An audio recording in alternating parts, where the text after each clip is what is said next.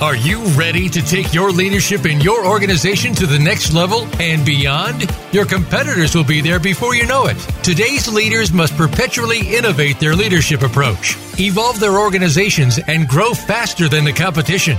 Welcome to Innovating Leadership, Co-Creating Our Future with Maureen Metcalf. In the next hour, you'll meet innovative leaders who have become successful at the helm of some of the most respected organizations in the world, and you can become the next big success story. Now, here is your host, Maureen Metcalf. Hi, welcome to Innovating Leadership, Co-Creating Our Future. Today's guest is Melanie Katzman, and the topic is Connect First, Ways to Ignite Success, Meaning, and Joy at Work. I'm your host, Maureen Metcalf, the founder and CEO of the Innovative Leadership Institute.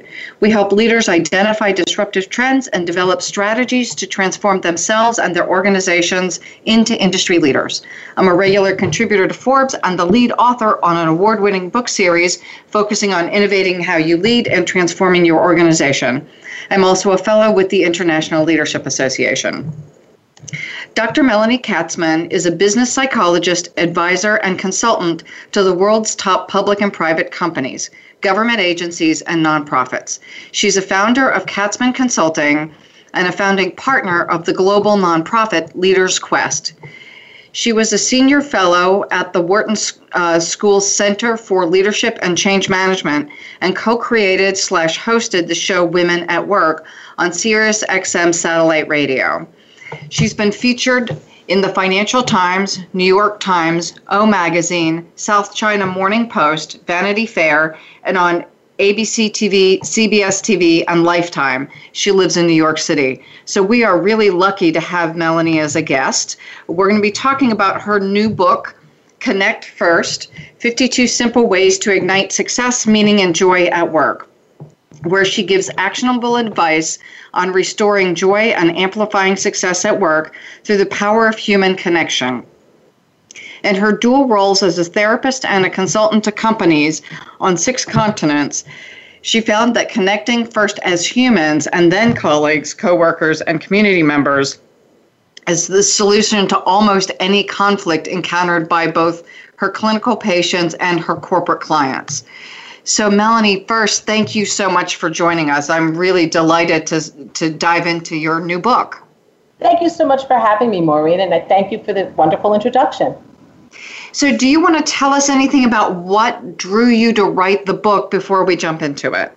Absolutely. As you were saying, I've been a consultant to large corporations, small startups, and at the same time, practicing as a clinical psychologist, seeing people on an individual basis for therapy.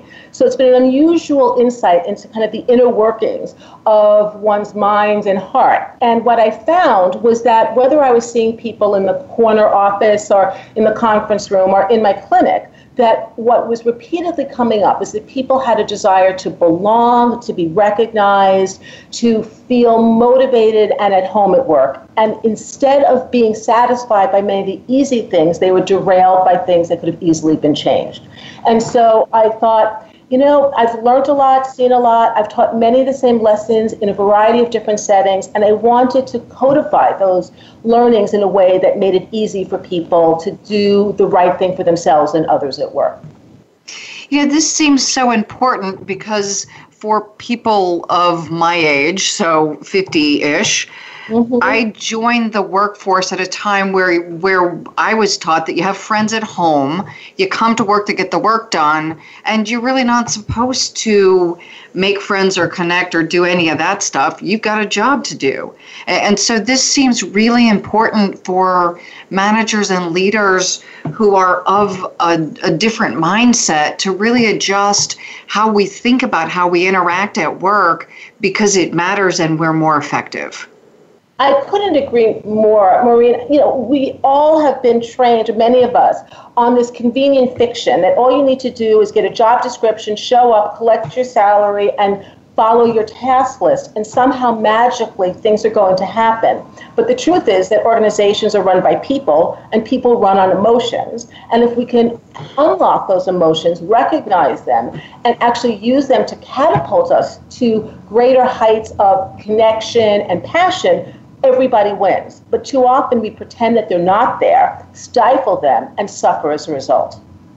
So I want to make a comment to some of our listeners who are inclined immediately to drop out as soon as we mention the word emotions, and they pride themselves on being Spock-like.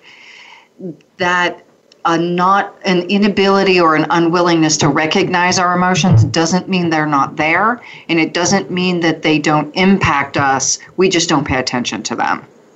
And in fact, I spent a lot of time thinking about how to position the book, and ultimately said I have to come clean and say it as it is.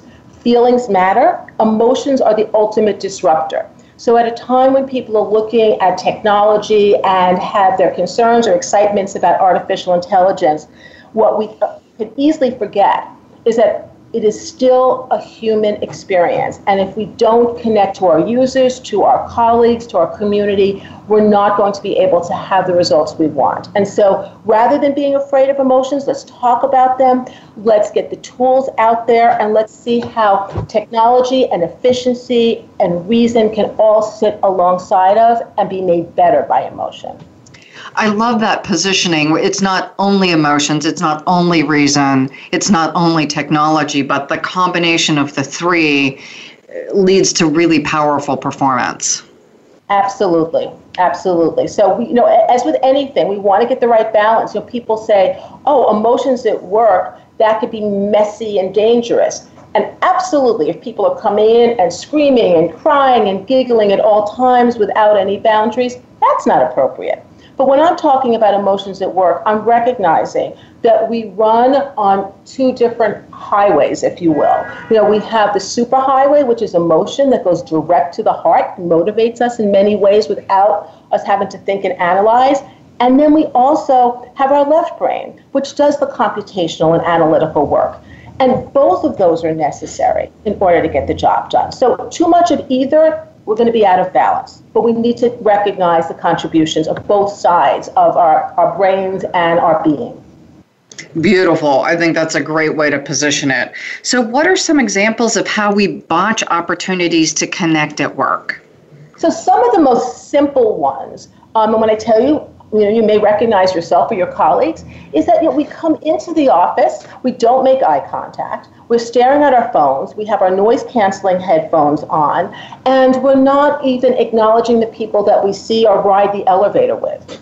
So people will say to me, how do I network? I'm like, well, for starters, maybe talk to the people that are riding 35 floors in your elevator with you. People are just immersed in their own inner being and failing to see those that are around them. So that's easy. Make eye contact, say hello, start a conversation, ask people what their name is, and then call them by their name. That's like the basic. But we miss it. Mm-hmm. So as we think about trends, I assume this has gotten worse over time as we have cell phones and as our lives get busier. What are the trends that you see that have caused us to forget how to connect as humans, or for those of us who maybe never were good at it and it gives us an excuse?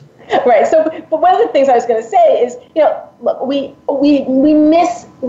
err on the side of not even being polite because we want to be efficient and fast, right? So when I talk about saying hello, we can continue that on to we don't say please and thank you, we don't praise people, we don't even pause to say good morning on an email with someone we're going to be writing with all day. So part of, I think, the trend is that for sure technology is a factor because we have this sense of being connected, but we are interconnected through our technology, but we're not connected on a human level. And we have remote working, which is a real boon for people who need flexibility. We'd be able to bring people into the workforce that might not otherwise be. But if we're not intentional, it's easy to be out of sight and out of mind. So I think technology is one of the contributors. Another is speed. We expect communication to be instantaneous now. So as soon as I send you something, I expect a response. And in that lightning fast expectation, there's no room for some of the basic niceties that allow you to know who you're dealing with and what other pressures they may have and what you could do to help each other shine. So those two, and I'll throw one more out there and then I'll pause, which is office design. We have these open office plans, which are meant to stimulate interaction, but often what's happening is that people need to laser in on their own work, and as a result, they're putting on headsets and trying actively to block each other out. So I think that's yet another unintended consequence of some of our modern workforce. As I started my career, I was, of course, in a cubicle, and we didn't have headsets. It was considered unprofessional, right. And there was a lot of buzz of sound that was distracting, I have to admit that. But we also kind of just talked through the cubicle walls, and we'd hear people talking about things, and it was, in some cases, insightful and informative to the work we were doing. So again, with everything, there are two sides to it. Exactly. I mean, you think about in some developing countries where people lead their life more on the street because they don't have the kind of shelter or homes that we have become accustomed to in our urban environment, you see people almost creating privacy in a very public situation. And I think about that in the cubicle farms that many people work in now, where you're actively trying to give someone privacy or achieve it yourself. So this great public living is actually having the effect that we're seeking out a way to encapsulate ourselves. And that's not the intent, because the intent was exactly as you described, which is I learn something because I hear what my colleague is saying, I have an impromptu conversation, but in many instances now, it's not happening. And so how does this lack of connection get in the way of us reaching our goals? And let me ask a second question. Is it different for women than men? Okay, so let me separate those two. So I think the first is that we have people collecting, friends and likes and followers, but they're not necessarily having relationships. And in the absence of relationships, people feel lonely. And what we see now is that reports of loneliness at work are at an all-time high. And when people are lonely, they disengage. They show up, they go through the motions, but they don't actually share information. They don't put their best foot forward. They're not their most productive.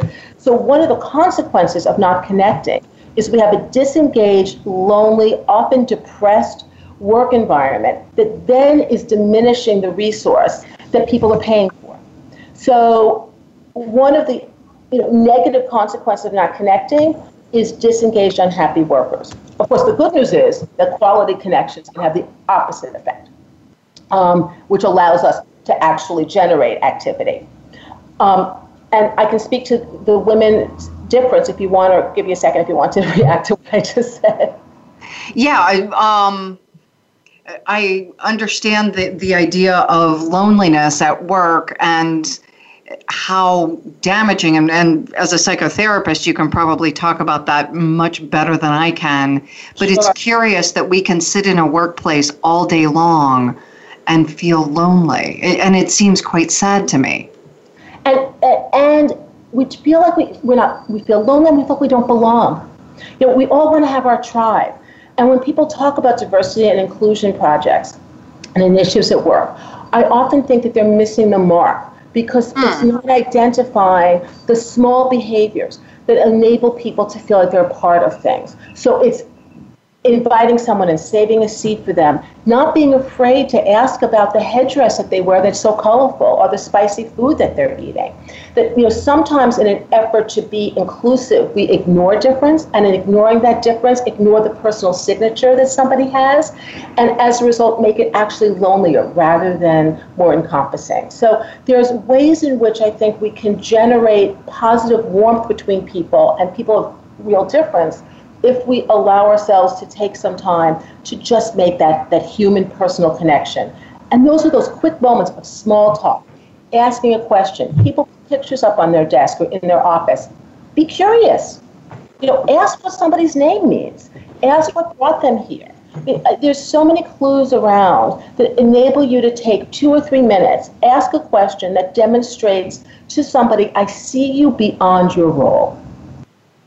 Well, and I think that small gesture also helps us feel safe and connected to innovate. If I don't feel safety and trust with my colleagues, I'm also less likely to try new tasks, implement the changes that the organization is trying to implement. It seems like it inhibits all kinds of forward-moving behaviors, and I'll stay in a protective mode if I'm not connected. 100%. So oxytocin, which is the bonding hormone, is the feel-good hormone. It allows us to feel safe. When we feel safe, we take risk. To innovate, you must be able to make an error, to feel as though you will be protected by your peers and not pounced upon. So that sense of bonding is not just a little feel-good, nice to have, ooh, emotions, aren't they cute? It is really critical if you're going to run an innovative organization. People need psychological safety. That safety comes and is experienced at the biological level through the release of oxytocin. So I want to restate that before we go on break, and please add to this that the bonding, connecting with other people, building strong connections is absolutely foundational to being able to innovate. That actually the oxytocin that's released in our brains allows us to connect and then take risks and trust that we are psychologically safe. And absent that, we create an environment that is less able to innovate. Is that an accurate statement? That's a beautiful summary. And after the break, if you want, we can talk about the flip side of that, which is the release of cortisol, which happens when we feel like we're under threat. And a social threat is experienced in the same way that physical pain is experienced, and the reaction is often very destructive for the individual, for the environment, and for the innovative process. Beautiful. Thank you. So we'll do that after break. And for our listeners, as we go on break, I encourage you to think about who you connect with at work and how does that promote your success. And on the flip side, what are the opportunities for you to connect with additional people that would promote your success and theirs? You're listening to Melanie Katzman and Maureen Metcalf, and we're talking about Connect First. We'll be right back.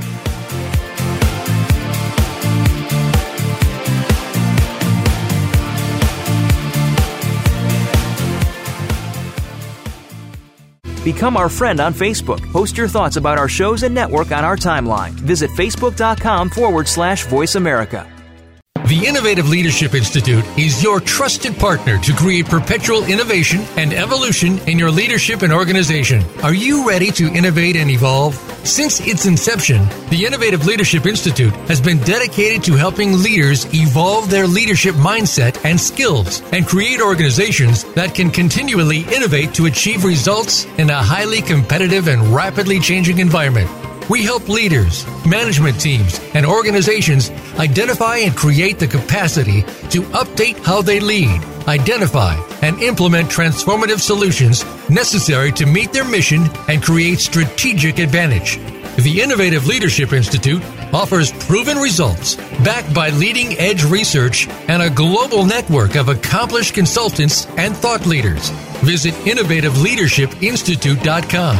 Maureen and her associates are ready to discuss your needs and tailor a solution to meet your goals. Move forward with the Innovative Leadership Institute. Visit innovativeleadershipinstitute.com today. When it comes to business, you'll find the experts here. Voice America Business Network.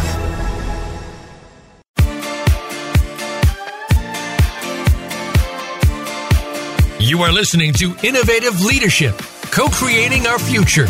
To reach Maureen Metcalf or her guest today, please call 1-866-472-5790. That's 1-866-472-5790. Or send an email to info@innovativeleadershipinstitute.com. Now, back to this week's program. Welcome back to Innovating Leadership, Co-Creating Our Future. We are talking about the power of connection. So before break, we talked about oxytocin and how the release of that hormone in our brain allows us to connect and innovate. And you also mentioned the release of cortisol, which does the opposite. Can you talk a little bit about that feeling of being disconnected and what it does physiologically to us? Absolutely, Maureen. Thanks for the opportunity. So, when we sense danger, we prepare to fight or to flee. And that generates our escape response, and that is driven by cortisol. And so if we are left out of a meeting, we're not recognized for our efforts, we have been slighted, those kinds of psychic hurts release cortisol. It wears the body down. It prepares people to fight, which then closes down our ability to think broadly, because if you can imagine that the blood flows out of your brain and into your extremities, I'm ready to punch or run. That's not the way we want to be at work. We want to assume just the opposite. So when you have your cortisol running through you, you are physiologically operating against effectiveness. So connectivity produces oxytocin, good. Anxiety, tension produces cortisol, bad. And so we want to make for the best environment physiologically for ourselves and also from a productivity perspective for the organization at large. So for, again, listeners who think this is just the soft girl thing, it's important to hear, and Melanie is a faculty at Cornell Medical School. So from a scientist and someone who is qualified to make these comments, we physiologically respond to a feeling of connection or disconnection that is unavoidable. So how we behave toward one another directly impacts productivity, which for many of us, again, if we grew up with the message that you come in and do your work, the latest research is saying that that is in fact a very incomplete view, and simple and some not so simple processes of connecting to people and building a deeper collaboration physiologically enables us to feel safe and innovate in ways that we cannot do if our body's flooded with cortisol. So, Melanie, do you want to elaborate on that at all? Yeah, so actually in the book, I have 7 sections. And it starts with established respect, and then it's really about becoming a magnet, first is establishing respect, the second is using your senses, seeing, hearing, eating together, the third is becoming self-aware, being more of a magnet, the next is about building loyalty, and then the next section is really about clearing conflict, and then I go to fighting fear, and I ultimately end with leveraging your impact. And it's an arc from kind of the simplest to the more complex. And I put fighting fear in as its own section because we too often end up reacting in a way that we don't either want to own our fear or anxiety, or we push it away, or we allow it to close our minds, our doors, our thinking. And when we think about innovation, when we think about the future and all the unknowns, it's easy to get terrified and kind of go on mental and physical lockdown. And as a result, we stop seeking novel information. And so I encourage people to be a little bit terrified, to allow themselves to go outside their comfort zone, to bring people in that they are not comfortable with, to bring ideas in that you're not comfortable with. But the only way you can do that is if you feel safe. And so in order to counteract the fear that is destructive, we need to be able to create safety. In order to create safety, we need to create the bonds and connection between people that enable us to feel like it is okay to go ahead, to stumble, to fail, to be uncomfortable, to have our ideas challenged, to bring in the unknown, whether it's a concept or a fellow colleague.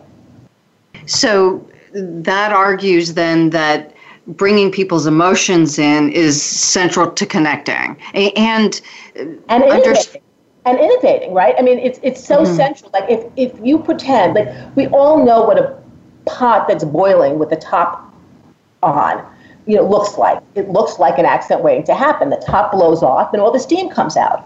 And I think we see that in kind of the environments that don't allow people to express themselves. Just, buck up and bear it. Just, there's no time to deal with, yes, sure, we're going through a merger and acquisition, a major downsizing, an extreme upsizing. This creates anxiety, and people get frightened, and they don't behave well towards each other. And so, one of the things that I talk about in the book is share information. It's a great virtual Valium. Bring the anxiety down. I don't care how good your team is. If they don't know what's going on, they make up what's going on. And usually what they make up is not really as good as what could possibly be happening. And in that kind of gossip mill, anxiety mill, people and their reputations get damaged. So this is anything but light fluff, right? This is biology working for us, and then this is really understanding the impacts of what it means to be a flesh, heart-beating human, right? I mean, you can't deny it. Well, and again, that's where I think what you're talking about is such an important add for anyone who's an effective leader and anyone who wants to grow into an effective leader, is that we are biological beings, and ignoring our biology doesn't make it go away. It just means that it will express itself without our ability to manage it.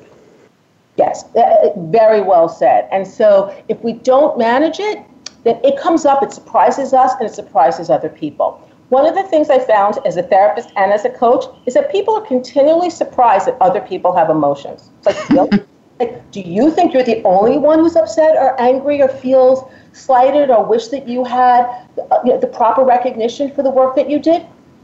One of the chapters in the book talks about using your own emotions to decode the emotions of your colleagues. And I talk about checking the emotional mirror. If you feel it, they likely feel it. If you're feeling that your work is a demeaning environment, it's a really good chance that the people around you feel that way too, and you're probably contributing to it. So rather than pretending it's not going on, label it, talk about it, clear it, and go on. There's a mistake, I think, in believing that good relationships are ones that don't have conflict. It's just the opposite. A good relationship is based on the ability to clear conflict, to know that you won't be broken as a result of it. So a lot of the work I do with people and the tools I have in the book are about being unafraid to have the complex conversation, because you will end up moving faster if you take the time to have that conversation. And if you clear the air, you release the negative energy that goes to feeling hostile and angry, and give people the energy and the capacity to do the work in a very positive, productive way. And I'm assuming that's in the business context that we as humans get frustrated with our colleagues on a regular basis, or with some regularity. A lot of people get frustrated with each other on a regular basis by assuming bad intentions and don't have the best conversations. In the workplace, it's really profound, because it's in some companies it's not allowed. Right? So this idea that we just do the work. But it's not the case. And even when I'm working with some of the most systematized engineers, when they are interfacing with when the product team is interfacing with the user experience team, the customer service team, there's emotions that are running between these teams that if they don't address, no matter how complex their flowchart is, they're not going to get the work done. So it is important to be able to recognize that certain situations are evocative of emotion. It's usually around when there's change or when there's an elephant in the room, when things aren't being stated. So I like to normalize the notion that there's going to be emotion all the time. We find the appropriate release for it. And we don't just linger there. You keep moving on. So, to go back to that fear of, I'm going to get mushy. No, you're not going to get mushy. You're not going to lose direction. What loses direction is people coming into a room with their own agendas and their own private dialogues in their head that aren't then being shared out loud and being resolved. So would you say more about the private dialogues in our head? And one of the things that you said that seems so important to me is assuming positive intent, which can be hard to do if you've been stung. And I'm working with some people right now, and it's just fascinating that they're in a great place right now in their careers, but they've been bitten earlier, and they're still, years later in some cases, guarded because of something that has been incredibly painful. So losing a job, being betrayed by a colleague, those things seem to linger. And the folks I'm talking about, good, successful people, but they're not fully present because they continue to maybe mistrust just a little bit the people with whom they should have the most constructive relationships with, so they don't share some of the more sensitive information that can make or break the relationship. So that's 100% true. I often, I started my career as an experimental psychologist, and I continue to look for data. And I encourage people that work with me to do experiments, to test out their hypothesis. You may be running around with a certain mindset, a certain set of assumptions that you haven't tested. So you may have had a very negative experience early on, and then you just continually collect only affirming data for your negative assumption. So I encourage people to experiment, try a different perspective, see what happens if they put out a different attitude or start a conversation or approach somebody in a different way. And so it is common that people get into certain loops. They have a view about who they think they are or how people see them. And I encourage people to experiment with that and to test out whether or not the conversation you're having, what I call the conversation in your head, which are in a dialogue, is actually the conversation that would happen if you spoke to the person. I cannot tell you how many times people haven't had a direct conversation, and it seems so obvious, and it's so hard. Like, I sometimes think, what's the big summary statement of what my career has been is getting people to have the conversations they might not otherwise have had. One other thing you said, I love the idea of experimenting. And I talk often about experimenting with processes or technology, but you raise the topic of experimenting with behaviors. So what happens if I typically, in the morning, I'm a little distant because I haven't had my coffee? What happens if I show up really excited to be in a meeting early in the morning, which would not be my natural inclination? How would that change the dynamics with the people in the room?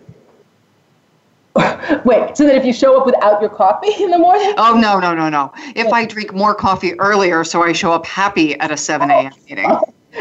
Okay. Yeah, I mean, I think that this is part of the fun, right? Which is, why not try it? And I give people that work with me little paper books that fit into their pockets, because, like, either keep a note on your phone, but better on paper, because there's something very intimate about that, where you say, I'm just going to try having, as you say, I'll have a coffee, or I'm going to walk to work, I'm going to park a little bit further away, or take an earlier train station and just walk for a few minutes and see whether being in the fresh air brings me into a different mindset when I walk in the door, right? Or what happens if I introduce myself at a meeting each time in a different way? Am I highlighting different things about what I'm doing that make people know me in a broader context? And am I then modeling an opportunity for people to share more of themselves and we get to know each other differently? I mean, the book is filled with ways in which you do these little things,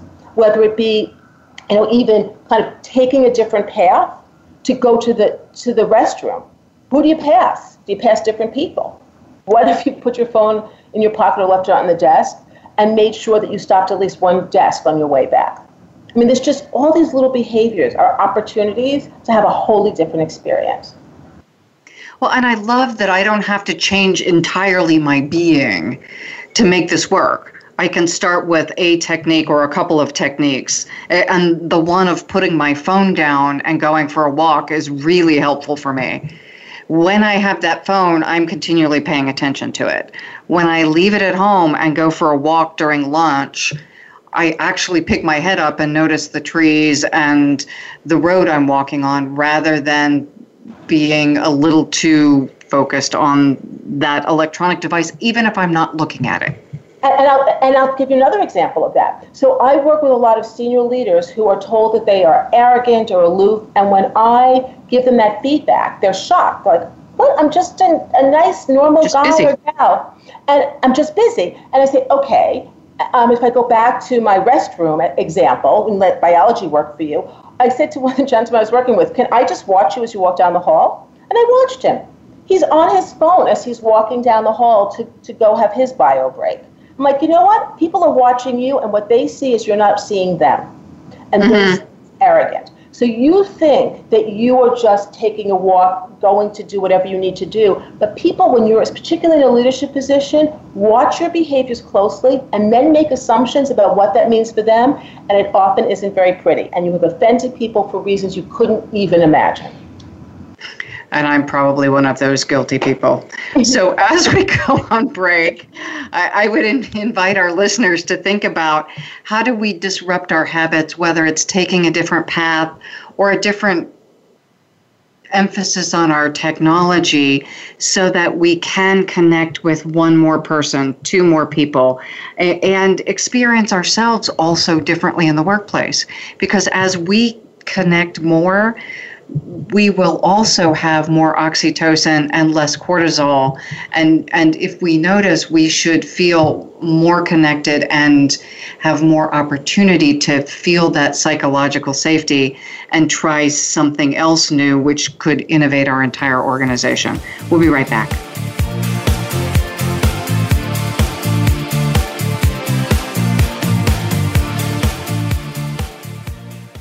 Think you've seen everything there is to see in online television? Let us surprise you. Visit voiceamerica.tv today for sports, health, business, and more on demand 24/7.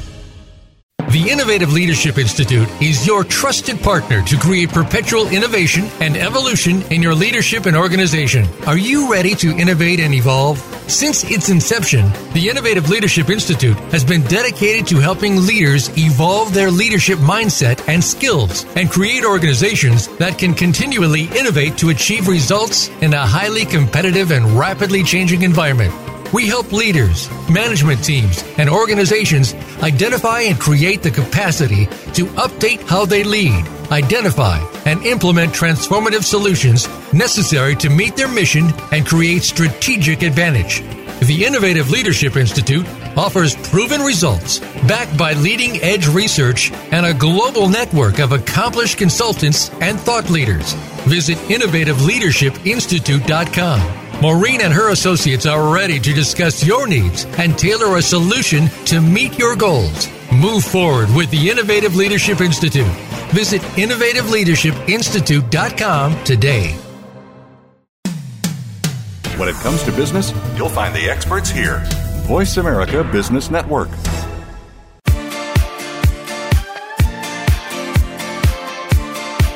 You are listening to Innovative Leadership, co-creating our future. To reach Maureen Metcalf or her guest today, please call 1-866-472-5790. That's 1-866-472-5790. Or send an email to info@innovativeleadershipinstitute.com. Now, back to this week's program. Welcome back to Innovating Leadership, Co-Creating Our Future. You are joining Maureen Metcalf and Melanie Katzman, and we are talking about Melanie's book, Connect First, 52 Ways to Ignite Success, Meaning, and Joy at Work. So, Melanie, as we prepared for the conversation, we talked about the gender differences between women and men and how often having emotion and being responsible for making sure people feel connected falls to women. Mm-hmm. So can you say a little bit about both the stereotypical roles and your research? Absolutely. So there's a couple of different ways to approach this. One is that I think that women have historically been penalized at work for being too emotional. So if a woman shows too much emotional, she's being irrational, she's out of touch. So her expression of passion can operate against her. There's many women who, when they get frustrated, do get close to tears and then feel like that's going to undermine their integrity at the office. And so in a lot of ways, women have been taught to downplay their emotion at work. But there's a real asset that women do have in terms of being perhaps a bit more socially trained and skills, and some might even argue biologically predisposed to the oxytocin connection, such that women are able to read what's going on. And rather than try to suppress that because it isn't professional, I encourage women to pay attention to how they are feeling and to use that as one of their superpowers. And so when I talk about having conversations that are complicated or difficult, yes, if you are female and you feel like you have your sensors out and you are picking things up, have those conversations. But don't be the only one to have it. Don't have it be that when someone has a problem, they come to you and they don't come to your male colleagues. Because one of the things that's always scarce in the office is time. And many women end up being the emotional vessel. So when we talk about emotions at work, I want women to be comfortable with them, to recognize that it is okay to feel them, to express them, to use them, to bring other people in to help motivate and encourage. But equally, one needs to share that out. It is not the responsibility of the women at work to be the den mother for everybody else that's there. And actually to help and give confidence to some of your colleagues who may not be quite as comfortable. And sometimes that falls along gender lines. I love the idea that women shouldn't be responsible for, but that we should all, irrespective of gender or nationality, because from different cultures we perceive emotion and our roles in showing them also differently. Mm-hmm. Yeah, and I think, some of the suggestions I have, which have to do with spending time actually sharing food with each other. There are companies that give food as a way of keeping people hostage, and that's a different kind of experience of, you can't leave, you have to eat at the cafeteria, or we're putting out snacks because we don't want you to leave your desk. That mm-hmm. people to be actually captivating in a negative sense of the word. But on the other hand, having a lunch together makes a difference. Having a coffee, people, too often will sit at their desk with their headset on, order their food off of their app, and then, watch, somebody's Instagram feed during their break, as opposed to actually having food with somebody around them. And so I do talk in the book about the ways in which we can share our food and our history and get to know each other, but caution that women shouldn't become the office bakers or entertainers. Look for opportunities to spend time with your colleagues, but don't make that the woman in the kitchen work, because then we're falling into a negative gender stereotype. One of the things in our competency model, one of the 7 is innately collaborative. Mm-hmm. And connection. This seems like this is, some of the traits would be more stereotypically women, and some of them would be more stereotypically male. And I want to be clear, I'm not saying that women are more collaborators and men are more scientific, but we often assign those behaviors, some to women and some to men. And if we are to be the best leaders, men will need to take on some behaviors like this that are more associated with women. And we as women also need to step into a zone that is less comfortable. So that may mean we step back and don't take on those roles as often. Exactly. And one of the things I have in my section on fighting fear is be a good host. Now that seems like an odd thing to have, particularly later on in the book as things get more complicated. But actually, if people don't feel comfortable, then you're not going to be able to bring individuals in who have opposing views, unfamiliar ideas, and have them have the conversation you need to have. So I encourage people, when you're hosting a meeting, to make sure everyone knows who's in the room, they have the Wi-Fi password, they know where they can plug in if they need to, and that you introduce people in a way that they have a sense of belonging, they feel pride in being there. These all seem like little touches you give conversation starters. They're not small details. They are a way in which you make people relax, or you enable them to relax, such that then when you facilitate the conversation, you're getting at the ideas that people need to bring forward versus confronting the block that happens when people are agitated.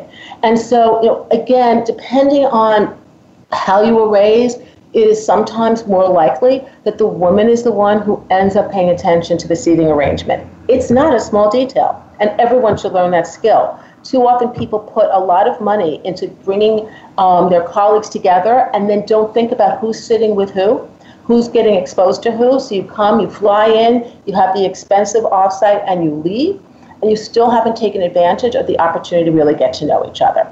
And it's one of the reasons I say that this book is one of the cheapest, culture change programs out there for a company, because it's not about big events. It's about taking advantage of all of those moments between people and using them as an opportunity to ignite the conversation and the exchange and making of meaning. And I think that's another important component, that I can't go connect at the big corporate offsite and then come home and behave as if I've never met these people.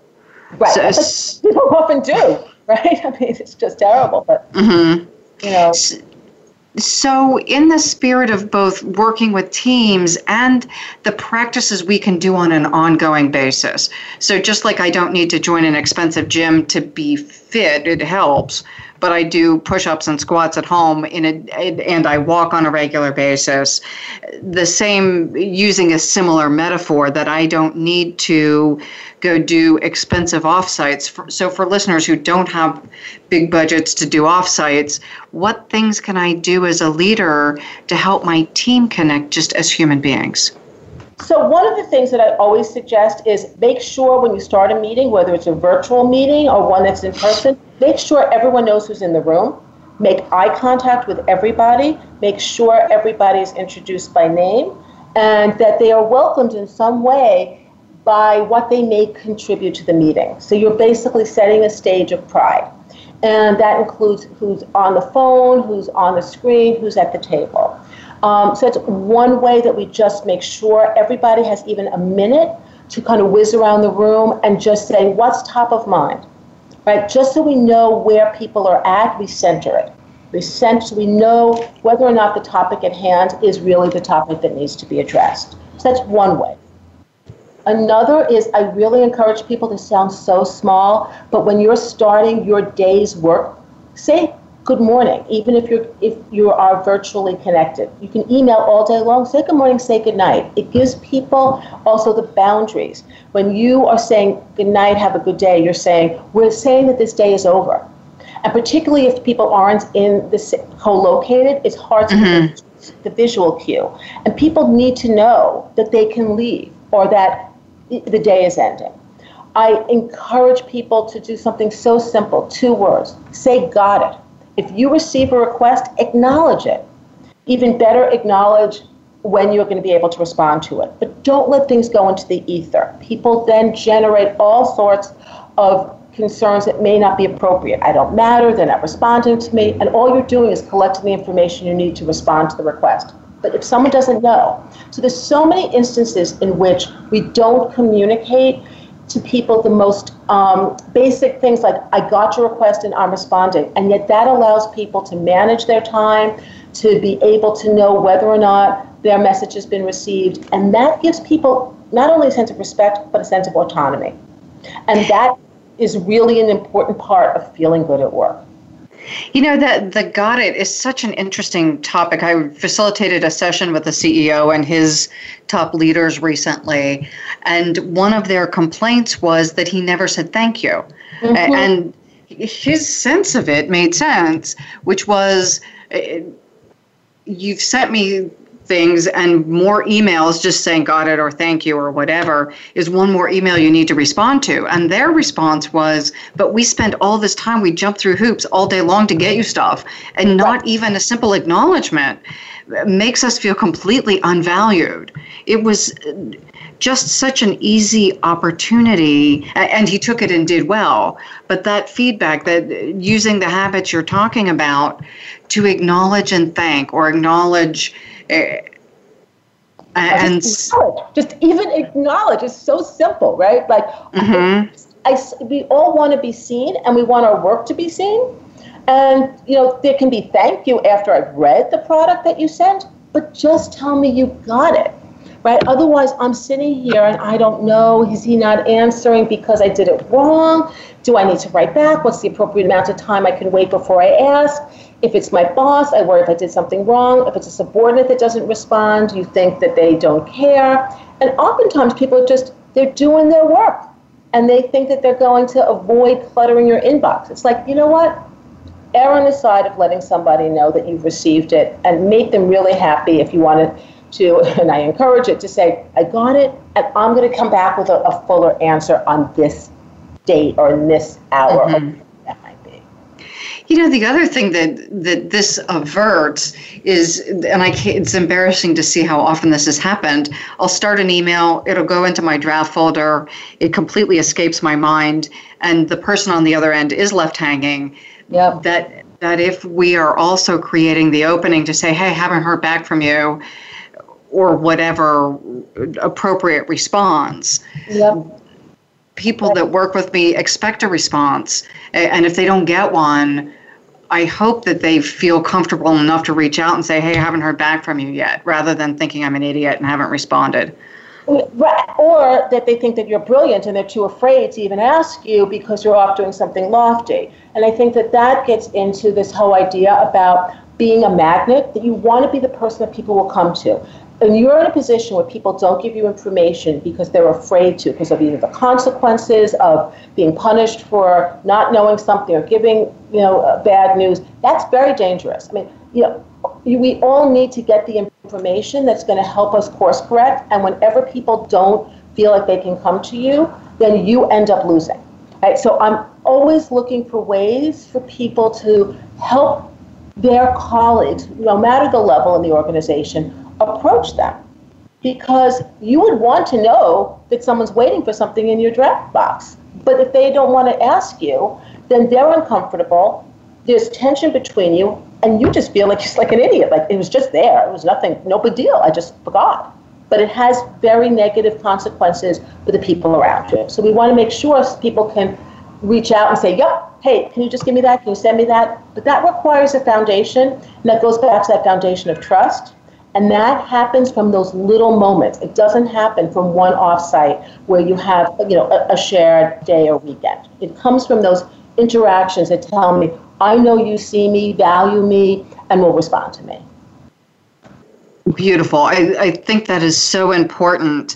You talk about in your book that people can, quote, make over their daily habits, especially the bad habits. Mm-hmm. And I think you've been sharing a lot of that. Can you, in the last few minutes, give us a few more tips for things we just should be thinking about? Sure. I think one of the things that we have to always keep in mind is that every job has the opportunity to make a difference for yourself and the people around you. And that oftentimes we talk about passion-driven organizations and people fret about how do I instill meaning and passion.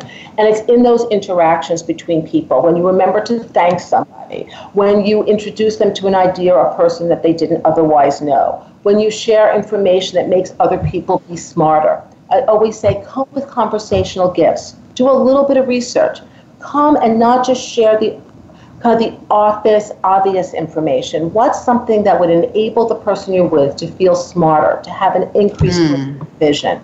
So that we have opportunities all the time to enjoy each other and to enjoy ourselves. And I hope in writing this book that I just give people that optimistic view, that work can be tough, but it doesn't have to be. Thank you so much. I just noticed the time, so we're going to wrap up. I love the idea of helping people feel smarter. So human connection feels good for good reason. It activates oxytocin and protects us from the stress hormone cortisol. And when we're in this state, our productivity and capability for almost anything is heightened. So when we're in the state of feeling connection. But even when we're convinced that connecting with people works, it's challenging to know how to be in the here and now for most of our workday. So Melanie's book, Connect First, in her book, she provides 52 simple ways to ignite success, meaning, and joy at work. And she has graciously shared several of those with us. Melanie, as we wrap up, how would people reach you? Do you have a book site beyond going to Amazon and buying your book? Sure. So people can follow me at Melanie Katzman on Twitter. My Facebook page is Melanie Katzman, PhD. There's all sorts of ways to buy the book, learn some additional tips that aren't included in the book. The book goes on sale October 22nd, but pre-order is happening now, so be the first to start the conversation and to connect. And I love the conversation I'm having with you and with anybody who wants to reach out to me, because I think this is just so important for the future of work. Melanie, thank you so much for writing the book and sharing so generously of your time and insights. Our listeners, we appreciate you joining the show and hope that you found this useful, and specifically will take something you heard today from Melanie and put it into practice in your own life, and will connect more effectively with the people with whom you work and also with people you care about in your community, in your family, and in your neighborhood. We welcome your feedback. Either email me at info@innovateleader.com. I can also be located on LinkedIn, Maureen Metcalf, or Facebook, Innovating Leadership. We look forward to you joining us again in the near future.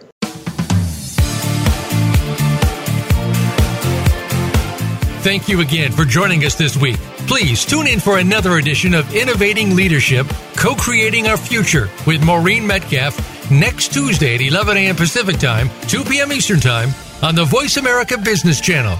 We hope you'll join us then, and have a great week.